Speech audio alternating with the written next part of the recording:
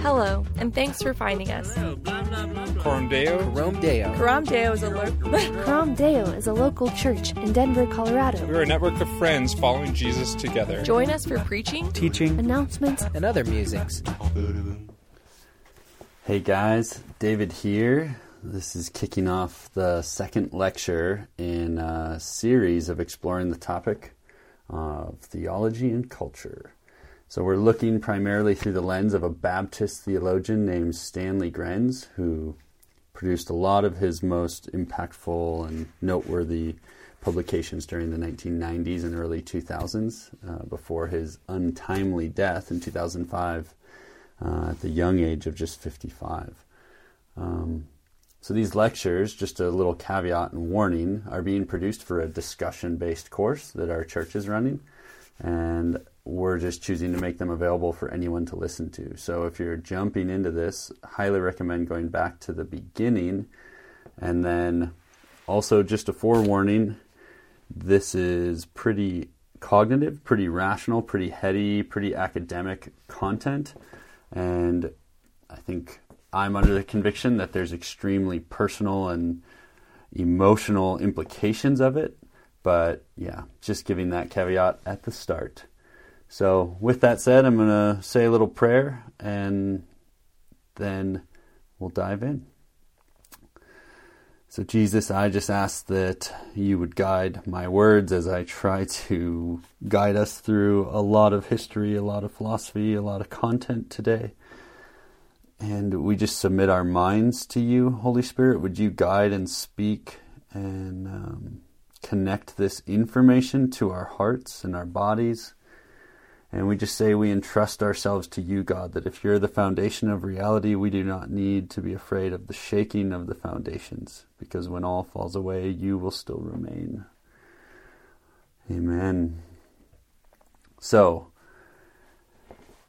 the problem. So I think the cultural moment we find ourselves in, or the period of human history that we live in, one of the big problems facing all of us, and I would say this applies to all people, those who are trying to follow Jesus and those who would see themselves as non-religious or of a different religion.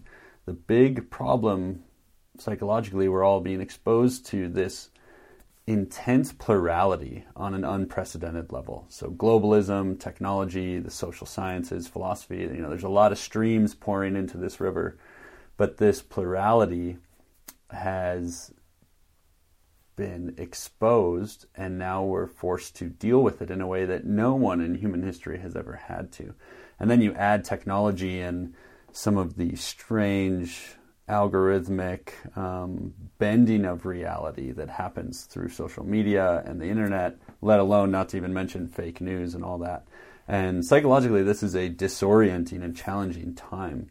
And so as apprentices of Jesus, we're forced to really the question is, how are we to maintain confidence in what we believe, even confidence in our decision that this story, above all other stories about Jesus Christ coming into the world, should be believed? And should we even be confident in that? So Stanley Grenz was a Baptist theologian, as I just mentioned, and I think he observed that many Christians, under the title of evangelical Christians, which we'll define a bit today, their choice of response to this challenge in the last 20 years was to increase their grip on what they believed. So their knuckles clenched and got white and tight to defend it and preserve it and protect it from the pressures that they felt culture was imposing on them. And after all, like we'd reviewed in the first lecture, this isn't just cognitive beliefs, right? These become, for all humans, the core beliefs that form and shape our identity, what we do, what we have, what others think of us. So in contrast to that, Stanley Grenz will kind of emerge in the 1990s as a leader and a voice within academia and in a lot of networks of different seminary institutions across America. He'll emerge as a voice that is choosing to almost humbly embrace a lot of the critiques that pluralism brings, and then see if Christian theology can provide an answer to help explain even this sense of disorientation and fragmentation that a lot of us might feel. So rather than trying to defend it, he almost embraces it and lets these questions come and, break on the shores of the church and of the heritage and traditions and the scriptures themselves to see what Christianity has to offer to this cultural moment. And in order for his solution to even make sense, we need to spend a good amount of time today just defining some frameworks and some background, kind of setting the stage, so to speak, historically and conceptually. So one first comment on some context here, just giving a framework for thinking about philosophy. In the discipline of philosophy, which is an ancient discipline within the academy, you have 4 basic categories. Some people might say 3, but I think I'd argue 4. The first foundational category is metaphysics or ontology. So this is reality as it is, apart from human perception of it. So this is atoms and energy and matter, dark matter, whatever is on the cutting edge of physics. This is what the field of physics is actually trying to explore and understand. And so reality as it is. And then you have the field of epistemology, which is essentially a very anthropological field. So it's trying to understand how our human faculties, our senses, our cognition, how we as humans are able to perceive, engage, and map that reality. So how do we know what we know? Is what we know reliable? In the first lecture, I talked about this as a big goal of this course, to help provide a map of your external world, your culture, and the reality outside of you, and then also hopefully equip you with a compass that is kind of an internal confidence in your ability to trust your map and then use your map, right? So this course in general is a course in epistemology or theological epistemology, which is often known as the field of theological method. And then next, after epistemology, we have the field of pedagogy, which is kind of how do we share that knowledge about reality with others. So it's the philosophy of teaching. And then lastly, once we've been taught, once we've mapped reality and we understand it and we've shared it with others, now we have a community of people, and how are we supposed to live? This is the field of ethics in philosophy. So those are 4 words that might come up at varying points, just to give you kind of a basic movement of how knowledge flows from reality to our knowledge of reality to sharing that knowledge with others to how do we then live in the world. And I'd maybe add into the field of ethics a subcategory for almost the emotional, affective part of our humanity, right? How are we to feel? How are we to fear and desire, right? All right. So next topic, just introducing who was Stanley Gren. So he died in 2005, tragically, in his sleep. It was kind of out of nowhere. I believe it was a brain aneurysm. But at the time, he was dubbed by many as the leading thinker and academic theologian within evangelicalism. And I'll put that in air quotes for now until we define it. But he was the son of a Baptist minister. He embodied he had this deep pietistic impulse. That pietism, we'll talk about again today, was a renewal movement within Protestantism that sought to retrieve the emotions and affections and in some ways connect the heart to the head. So anytime you hear people say that, I just need to get this information from my head to my heart, that's a pietistic sentiment that's lingering and carrying on from some movements within Great Britain and Germany in the 17th century. So Stan, some of these facts I haven't reviewed in a while, but I'm pretty sure they're accurate. I think he studied physics and philosophy, or he was a physics major at University of Colorado Boulder, and then sometime during his years in college, he had an encounter or some experience of intimate interaction with God, and he ended up course correcting and changing what he felt like he was supposed to do. And I think he decided he felt a call to be a pastor. And so he went back to UC Boulder and he changed his major from physics to philosophy, and then upon graduation went right into seminary at Conservative Baptist Theological Seminary, which has now been renamed and is known as Denver Seminary, just down in Littleton in Colorado here. And after graduation, he was ordained as a Baptist minister, served as a pastor, I believe, of one or two different churches, and then eventually went on to do his doctoral studies in Germany under one of the most renowned German scholars of the 20th century, a guy named Wolfhart Pannenberg, which is just a name for the ages, Wolfhart Pannenberg. And by the mid-90s, he had made his academic and his kind of goals of publication really clear. He was seeking to revise and renew evangelical theology for the postmodern age. And primarily this was an epistemological revision. On a strictly doctrinal level of just what did Grenz believe, if you read his systematic theology, there's nothing that radical or crazy about the confessional beliefs he held to and interpreted from Scripture.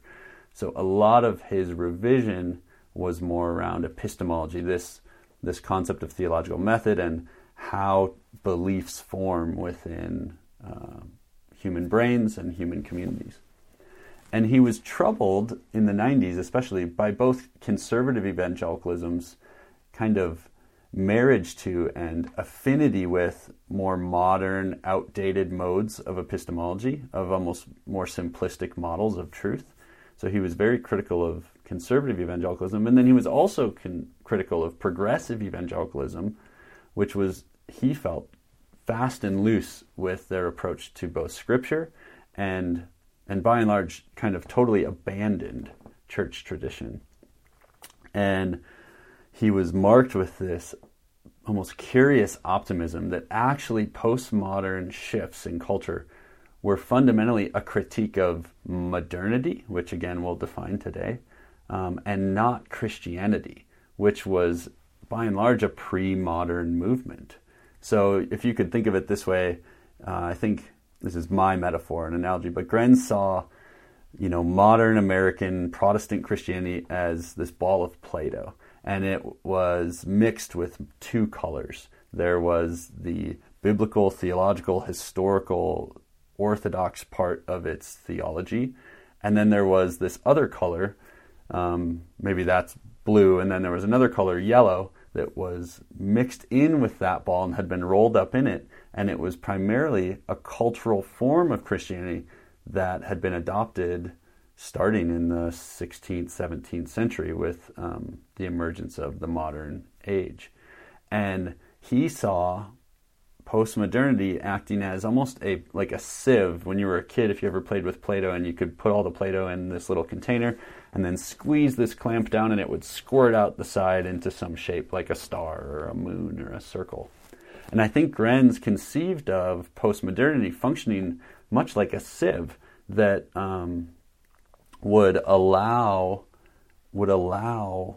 American evangelicalism to not only take new form, but somehow in there actually postmodernity was like a highly intelligent sieve that knew to only filter out one color or one type of Play-Doh.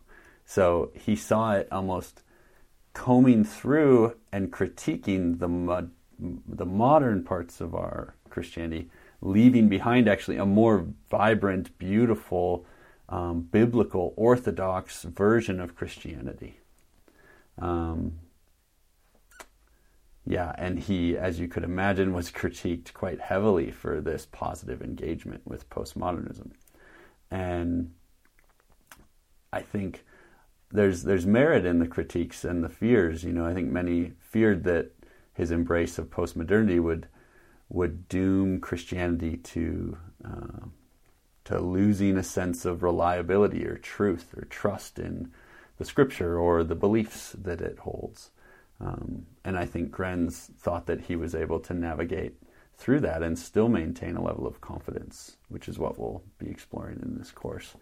And the last thing we'll say about him is his fundamental paradigm shift that he was kind of drawing from not only postmodernity, but from theologians outside of America, and specifically American evangelicalism. His primary paradigm shift was an embrace of the social nature of personhood and knowledge.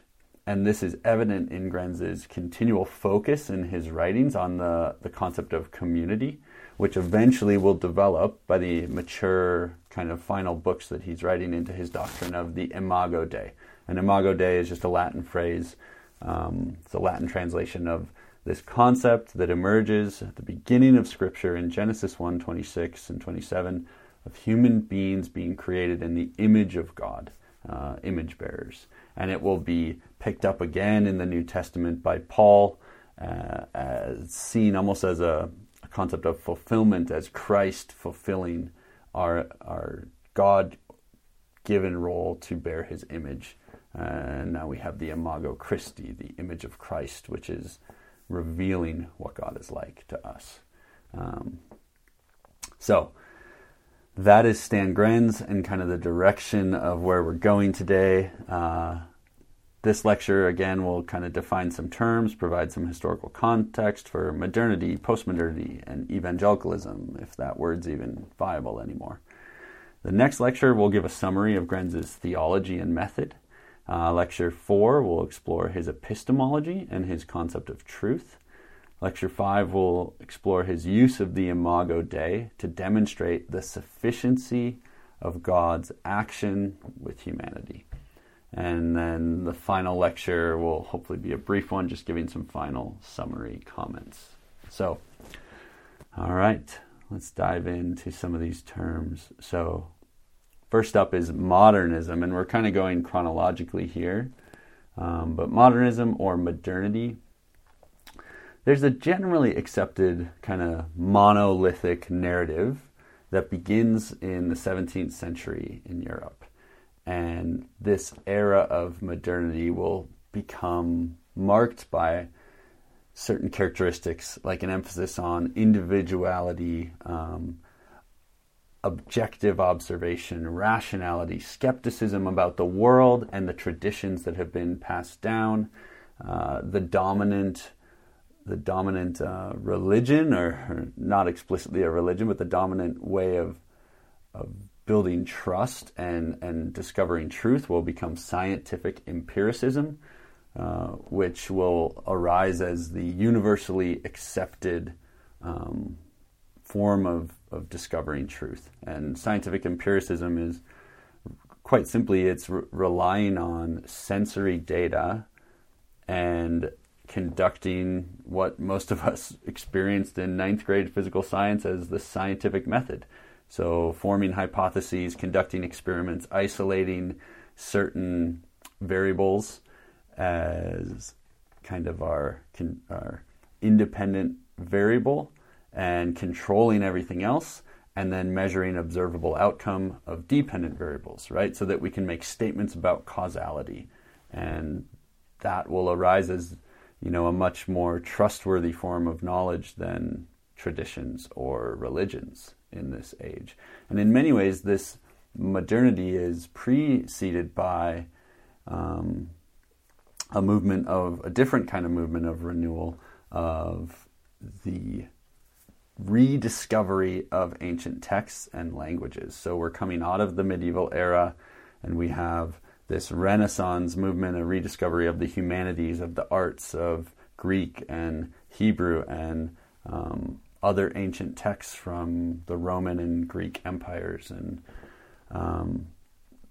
that will be this rediscovery of these original sources, and that contributes to the Reformation, the Protestant Reformation, which all kind of spirals into this emergence of the modern age.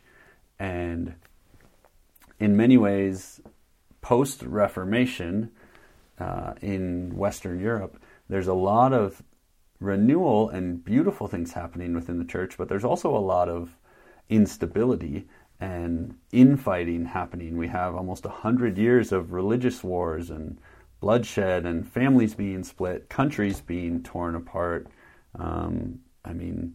the United Kingdom alone is back and forth from one ruler to the next of almost warring over this Roman Catholic versus Protestant debate.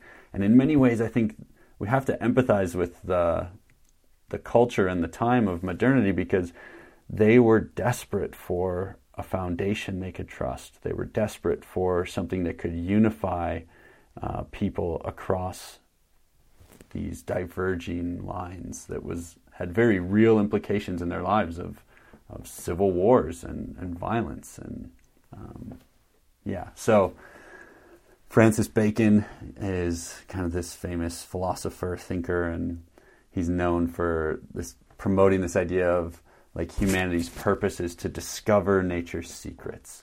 And I think two other key people to just place in this time period are a philosopher named René Descartes, who is a follower of Jesus, by the way, I should add. And he's famous, this famous little line that he says, "Cogito ergo sum," I think, therefore I am. And essentially Descartes had, he was probably, like many of us feel, disoriented and not sure who he could trust or what he could trust.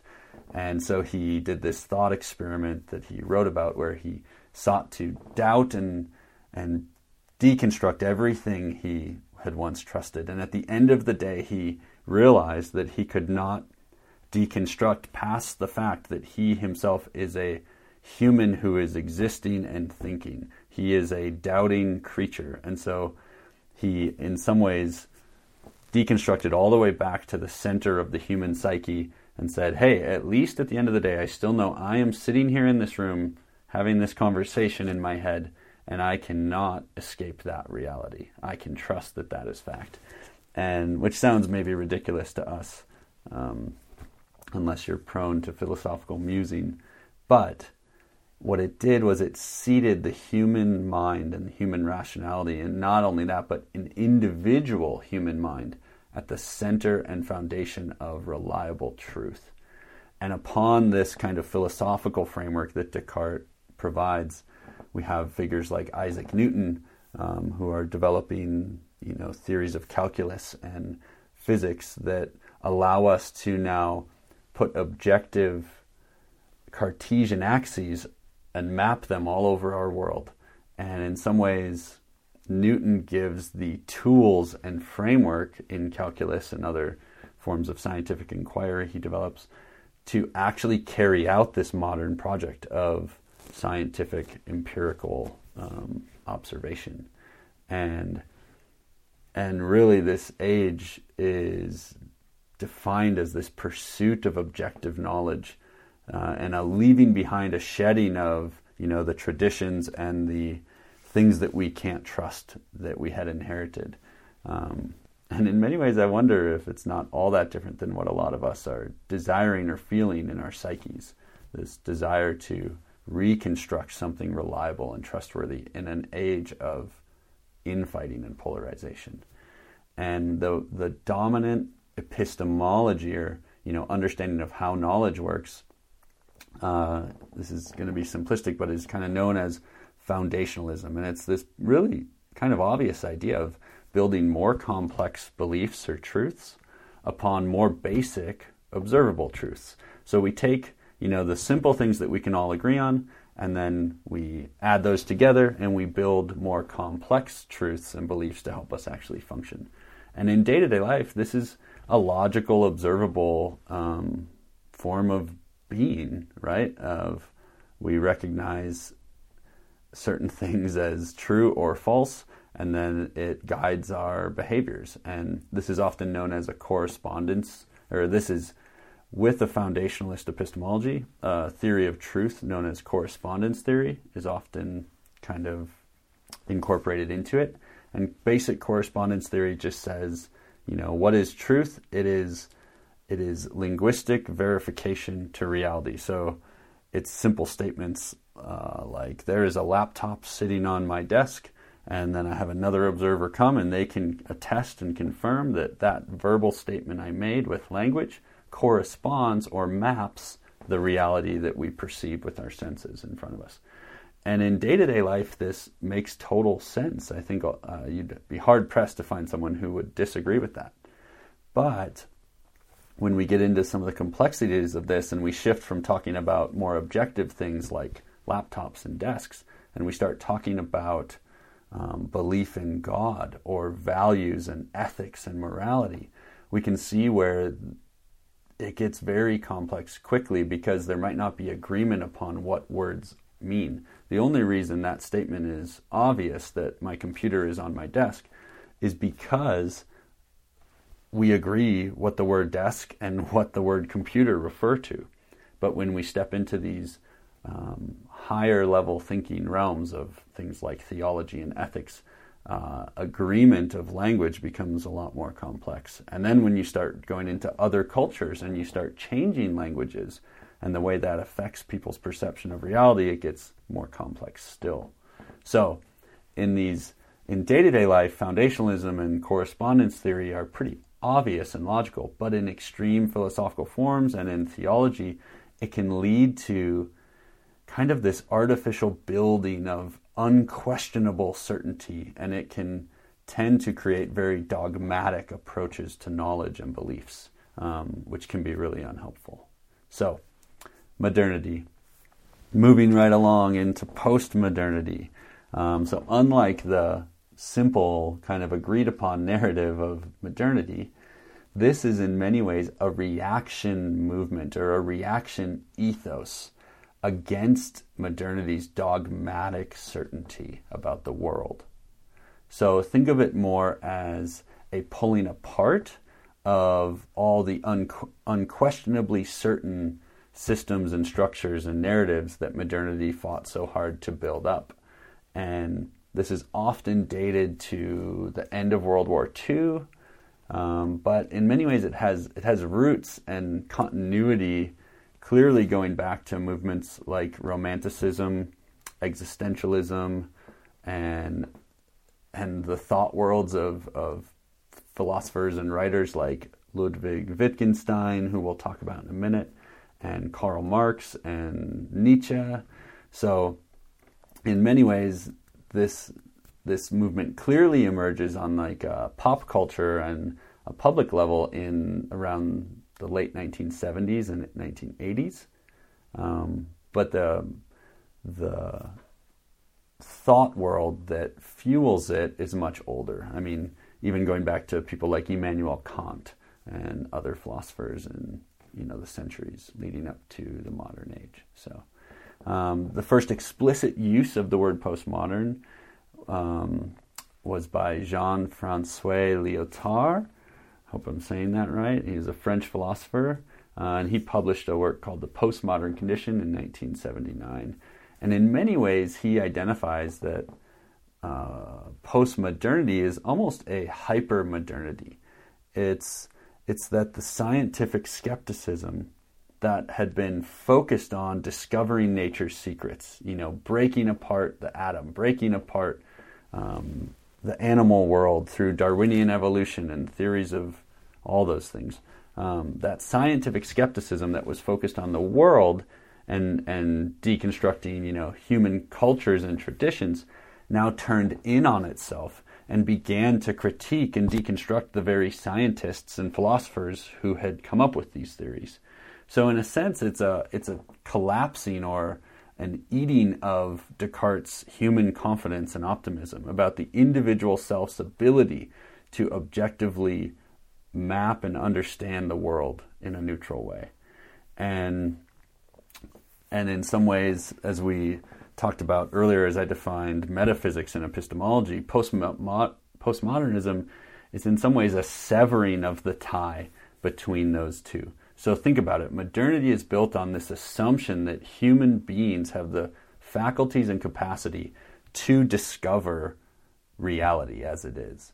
And postmodernity is almost the rejection of that basic assumption that actually we are so trapped in our cultures, our bias, our subjectivities, that at best we're creating a foggy version of what reality actually is. And we're kind of left isolated in these linguistic narratives and myths and beliefs and biases, and we're just stuck there, which is why to many people the logical implication of a lot of postmodern philosophy and thought is fatalism and almost this depressed, despondent kind of reaction to the world, almost like there's kind of a few options here: just give up and quit, or drink and be merry and embrace a more happiness-focused, kind of pleasure-focused,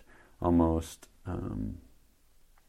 form of philosophy, which is not anything new. We can look throughout the history of philosophy and see these movements that just kind of gave up and chose indulgence and pleasure as their driving, purpose in life. So that is postmodernity.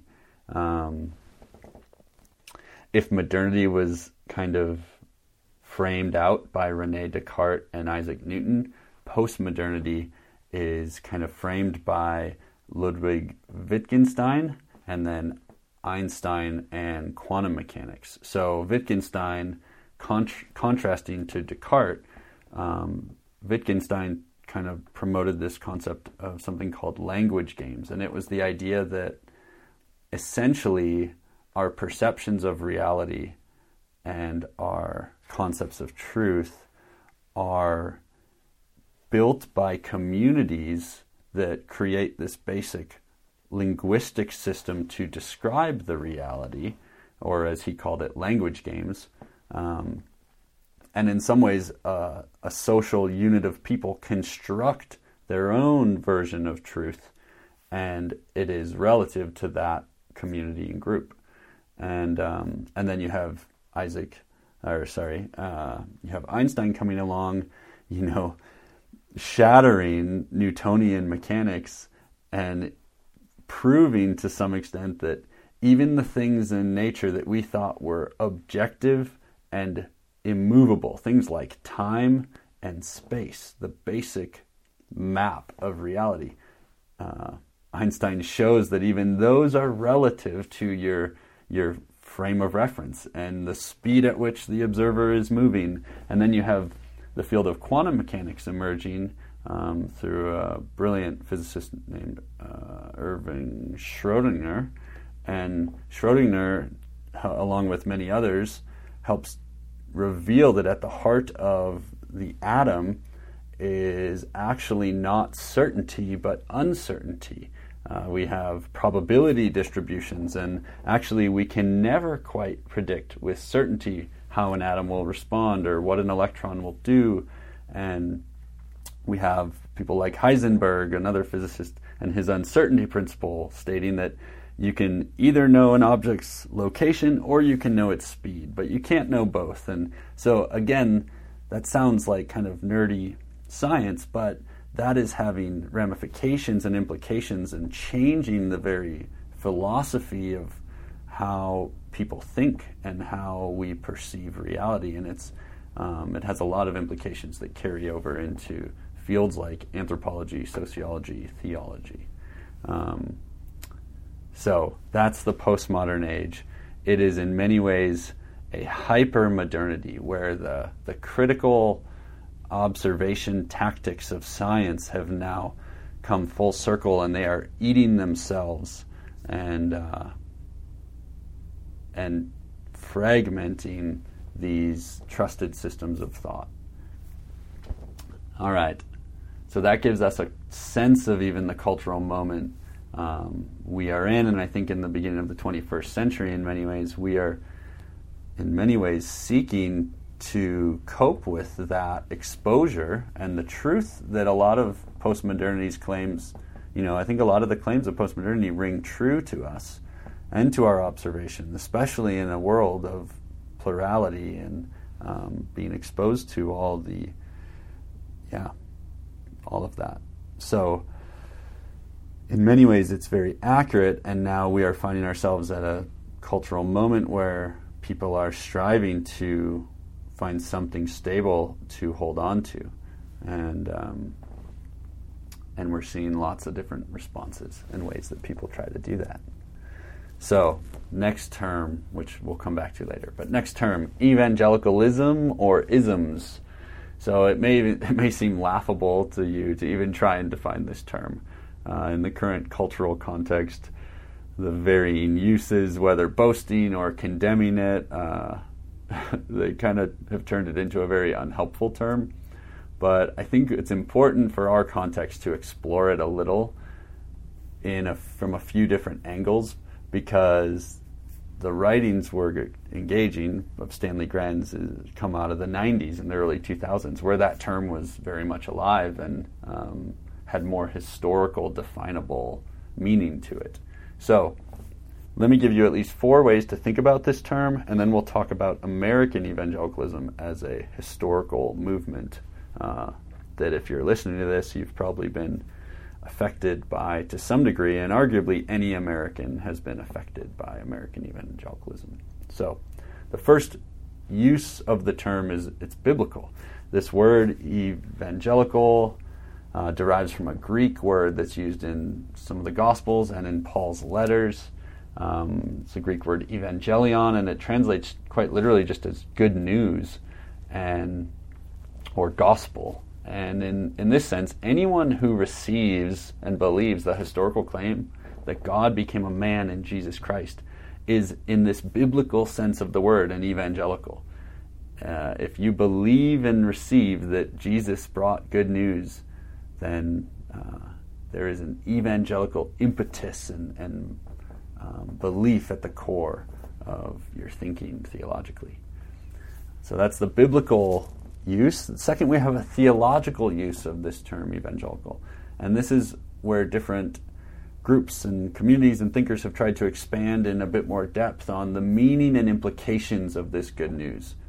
So Jesus is who he said he was. He's God, and thus anyone who attempts to maintain the centrality of Christ now has to work out the implications of this new creation that Christ thought he was inaugurating, concepts like the kingdom of God, and now we start getting into things like ethics and other fields of theology.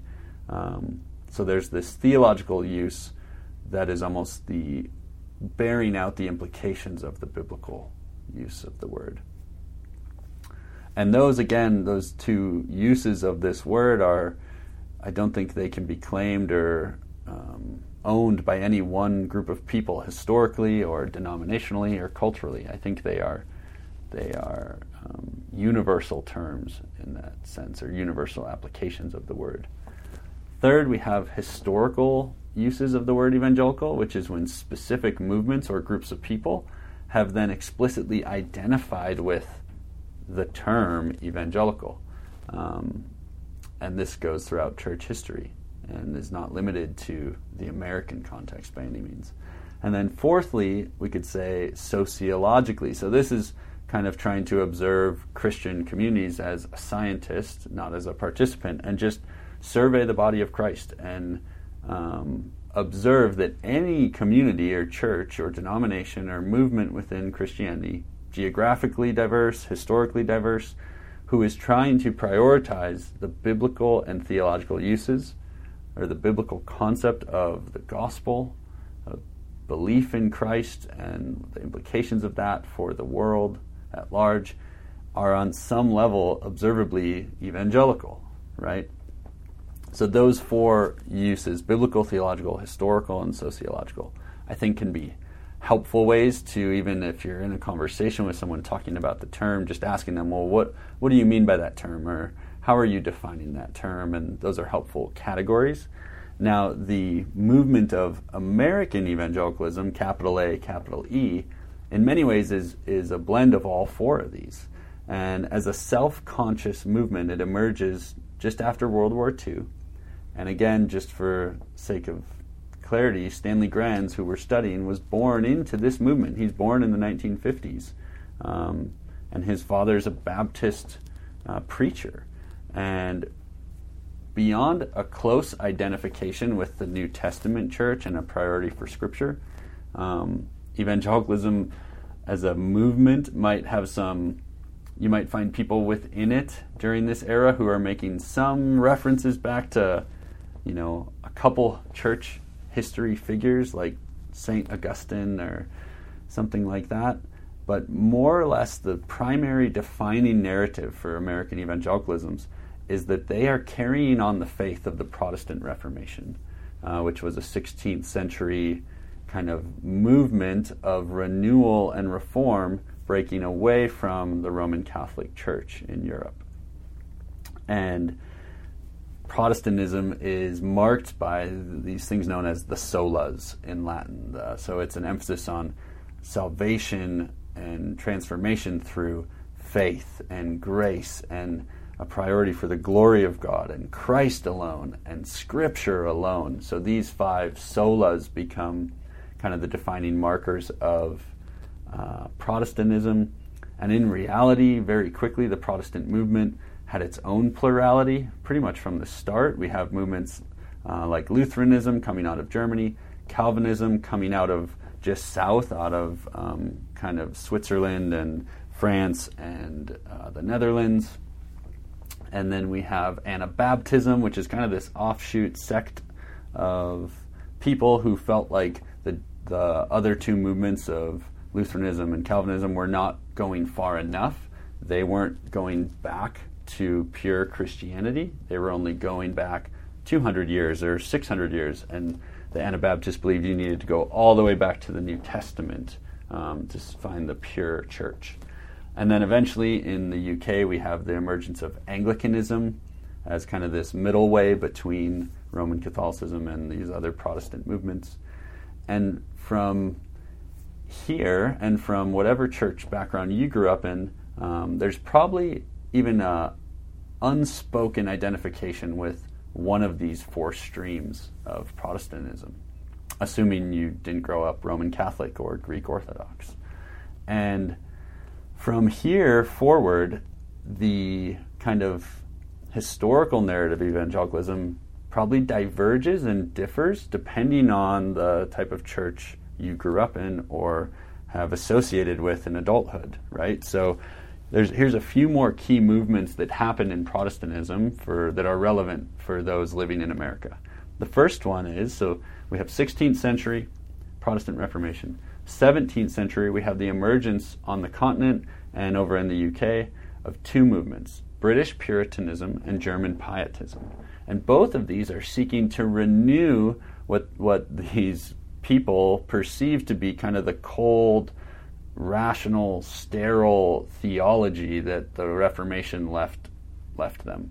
So they're trying to renew this heartfelt affection and love for God, and this personal pietism, this personal holiness and dedication.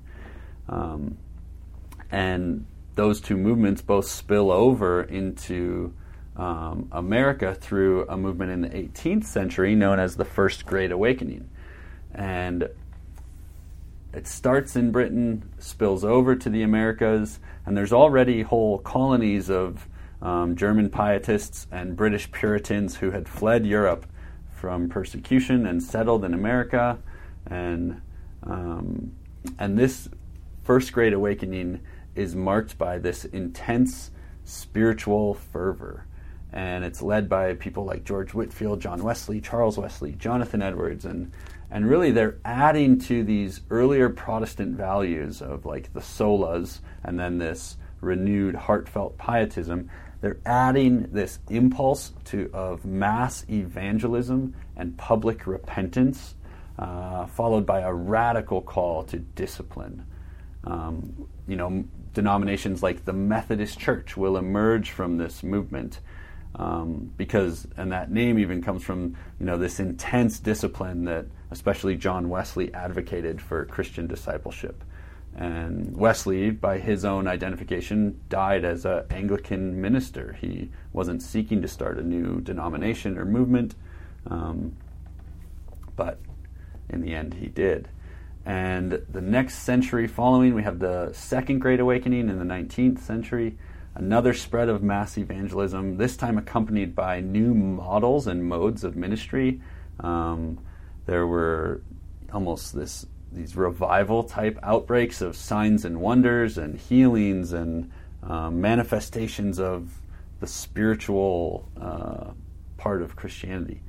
And in many ways, this kind of leads to all these movements of Protestantism happening across America and in Europe, and people start to desire to see them brought together because they don't want to see this fragmentation happening. And for example, we have things like in 1846, there's an evangelical alliance formed in Great Britain. That's, I think, the first time in this modern couple hundred years where that word is used as like a label, trying to organize these varying movements that have emerged out of these itinerant preachers going from Britain to the United States and starting all these different movements. So that's a little history. And again, depending on your background and exposure and denomination you grew up in, you might have never heard of some of those movements, or you might have only heard about certain movements. So for example, in the missionary organization that I spent 5 or 6 years working with and still am connected to, there's a strong connection to kind of these revivalist type ministers from the First and Second Great Awakening. So it's not simply Protestantism. The basic theology is still in line with Protestantism from the Reformation, but added to it is this passion of evangelism and seeing conversion of mass amounts of people. So there's a famous writer who trying to look across American evangelicalism and just describe what he observed as the consistent kind of pillars of this historical movement that emerges post-World War II. And he refers to them as, it's often known as Bebbington's Quadrilateral. The guy's name is David Bebbington. And so the 4 distinctive things that I think are helpful, if you've been a part of a church community or if you personally hold to these 4 values, then whether you identify with the term or not, you've been influenced by American evangelicalism. So the 4 markers are an emphasis on the cross and the crucifixion of Jesus to bring salvation to humanity, an emphasis on personal conversion. This is where you get phrases like being born again. So there's this dramatic encounter or experience where you were one way and now after this moment you're another way, and you've chosen to follow Jesus. Then there's an extreme emphasis and priority given to the Bible as the source document of truth and all of life. And then lastly, there's an emphasis on evangelism and the sharing of the gospel with others in hopes of leading people through those first 3 of encountering the cross, converting themselves, and then discovering the truth of the Bible. And in the 20th century, some of these advances that we referenced, like with in science with Einstein and relativity and quantum mechanics, and then you have Darwinian evolution really hitting a mass scale of being taught in public schools, and these scientific theories are challenging and putting pressure on some of these Protestant Christians and their beliefs about the scriptures and their beliefs about reality and the story they believe in, right? And then you add to that, in Europe, there's kind of this movement of what's known as textual criticism that is, again, something that wouldn't have been done in earlier days of the academy. They're treating the scriptures, the Bible, as just any old historical book, and they're applying scientific methodology to kind of deconstruct this book and observe, all these other factors and things. And essentially what happens is you have a lot of Protestants from different movements and camps feeling these cultural pressures as a threat to their Christianity. And there's a series of essays published called The Fundamentals. This is in, I think, the 1920s or just before. And one of the most important essays is one that defines the doctrine of biblical inerrancy.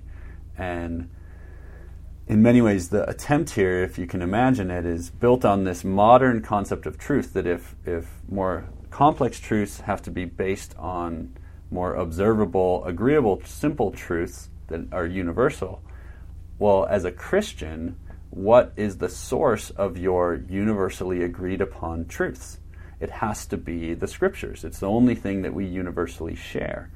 And so this doctrine of biblical inerrancy In order for your confidence in your faith, in your more complex beliefs, to be warranted, you need to defend the argument that that Bible is perfectly true in all matters and cannot be false.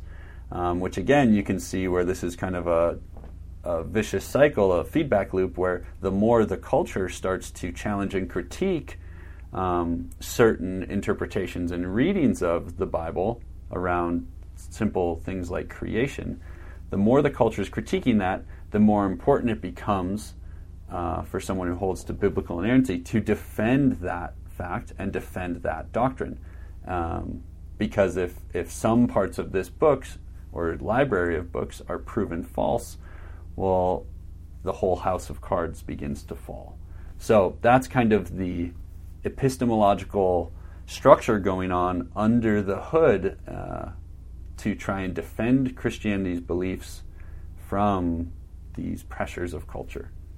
And then in post-World War II days, you have the emergence of some academics, a guy named Harold Ockinga and another named Carl F.H. Henry, who emerge, and essentially what they seek to do is revision and recast evangelicalism, American evangelicalism as we know it in the modern age, or at least up until maybe 10 years ago, as we knew it for about 50 years. And their goal was to navigate this tension between what they saw as fundamentalism and this like defensive reaction against culture, and also liberalism, which was kind of a completely letting go of the authority of church traditions and the biblical scriptures. Billy Graham is kind of the public face of this new era and movement of American evangelicalism, and they sought to consciously cast the tent pegs very wide to make this tent as large as possible to allow for a great plurality of denominations and people with different experiences and histories to come and unify under this umbrella. And again, based off our definition from Bebbington of emphasizing the cross, conversion, Bible, and evangelism, there's a lot of other denominations and groups that would, in the contours of their movement, actually fit the title of evangelical, even if they didn't explicitly claim it. So movements like Pentecostalism that emerge in the early 1900s, and the Black Church in America, the Mennonites, who are kind of an offshoot of the Anabaptist movement, Southern Baptists, holiness churches, the Nazarene Church, even some branches of the Lutheran Church in America. In many ways, they fit these four values of the evangelical movement, even if they didn't explicitly identify.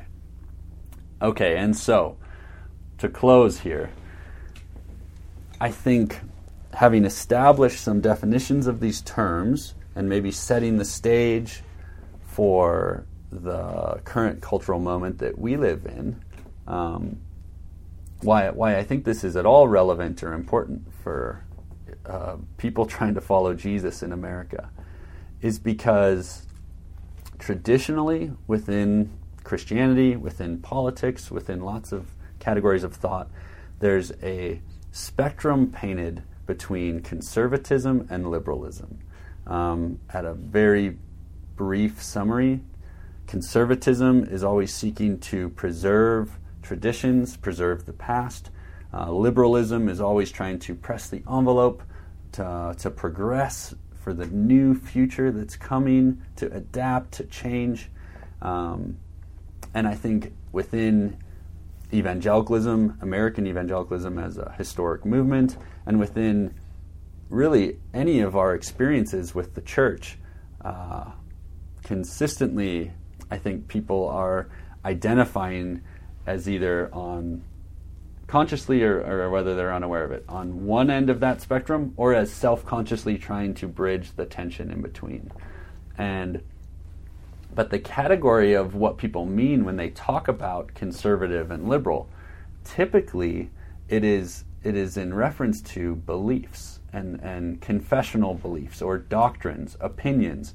And again, that idea applies to theology, but it also applies to things like politics. You know, what's your political party? What confessional beliefs do you have? I mean, you drive around your neighborhood and you see signs in people's yards, and it's very fascinating to observe that many of those signs, they're almost creedal in nature, right? People stating their beliefs. In this house, we believe this, this, this, and this. So there's this, even in our modern day politics, there's this religious tone of conservatism or liberalism. And that's a helpful framework, I think, to have. I don't think we'll get rid of that anytime soon. But there's this great book written by a man named Stephen B. Sherman where he talks about Granz. I heavily dove into it for this research project. It's called Revitalizing Theological Epistemology. And essentially, his book makes the argument that there's not only a theological spectrum between what people think they believe and the confessional statements they have of conservatives or liberals, but there is also an epistemological spectrum of how people see their beliefs forming and how they see truth functioning. And what's so fascinating about adding that spectrum on top of the other one is we don't just have a one-dimensional spectrum. Now we have two dimensions, where I think all of us could attest that we know people who might, with their beliefs, whether political or theological, be very opinionated on one side or the other. But in the way they live out those beliefs and the way they try to push them on others, or the way they think that those beliefs should function, or how obvious they think those beliefs should be to everyone who has eyes to see, we actually see people on both sides who might have the same epistemology. And what I mean by this is, on both ends of the political spectrum or the theological spectrum, often the groups start to sound like each other, and their attitudes, their dispositions, their treatment of how they view others almost starts to look the same, even though what they're saying, the basic content and rhetoric, is very different. And I think that's because of what Sherman is seeing, that there's actually not only what you think you believe, but then there's how you came to believe it and how you think you believe it. So there's this epistemological spectrum going on as well. And Sherman pretty much outlines within evangelicalism that there's this huge divide about how we understand the sources of our beliefs as Christians and the sources of our doctrines. So he classifies them into two groups. The first group he calls the traditionalists, and a traditionalist is concerned, like the conservative, with preserving the original inherited form of American evangelicalism. And the traditionalist has a modern epistemology that is grounded in a more simplistic framework of foundationalism. Again, foundationalism is this basic belief that, or this framework that beliefs are formed linearly, starting with the simplest kind of undeniable beliefs or universal beliefs, and then from those we build upward in a linear form and construct more complex beliefs. And so for a conservative American evangelical who has a traditionalist epistemology, it is tantamount, it is the most important thing that you defend the inerrancy and the objective truth of a document like the Bible. Because if you concede any flaw or subjectivity in that process, the whole pyramid of doctrines and beliefs and everything they trust and everything you hold as part of your identity of who you are starts to be threatened. And then on the other side, Sherman outlines who he calls the post-conservatives. And they are, or we could call them, I'm spacing on the other name, but I'll come back to it in a later lecture. So the post-conservatives who seek to renew evangelicalism in its American form that they inherited, even if it means forsaking parts of that culture. And I'll just read here quick from, let's see, this is from a man named Clark Pinnock, who certainly would be classified as a post-conservative, not a traditionalist. And he outlines 9 distinctives that mark this post-conservative movement, this kind of group of thinkers and people who are wanting to purge their American Christianity of kind of the cultural modern epistemologies. Here's the traits he offers. Post-conservative theology is marked by a letting go of firm inerrancy and likely replacing it with more concepts of biblical inspiration and still holding on to biblical authority, but letting go of firm inerrancy doctrines.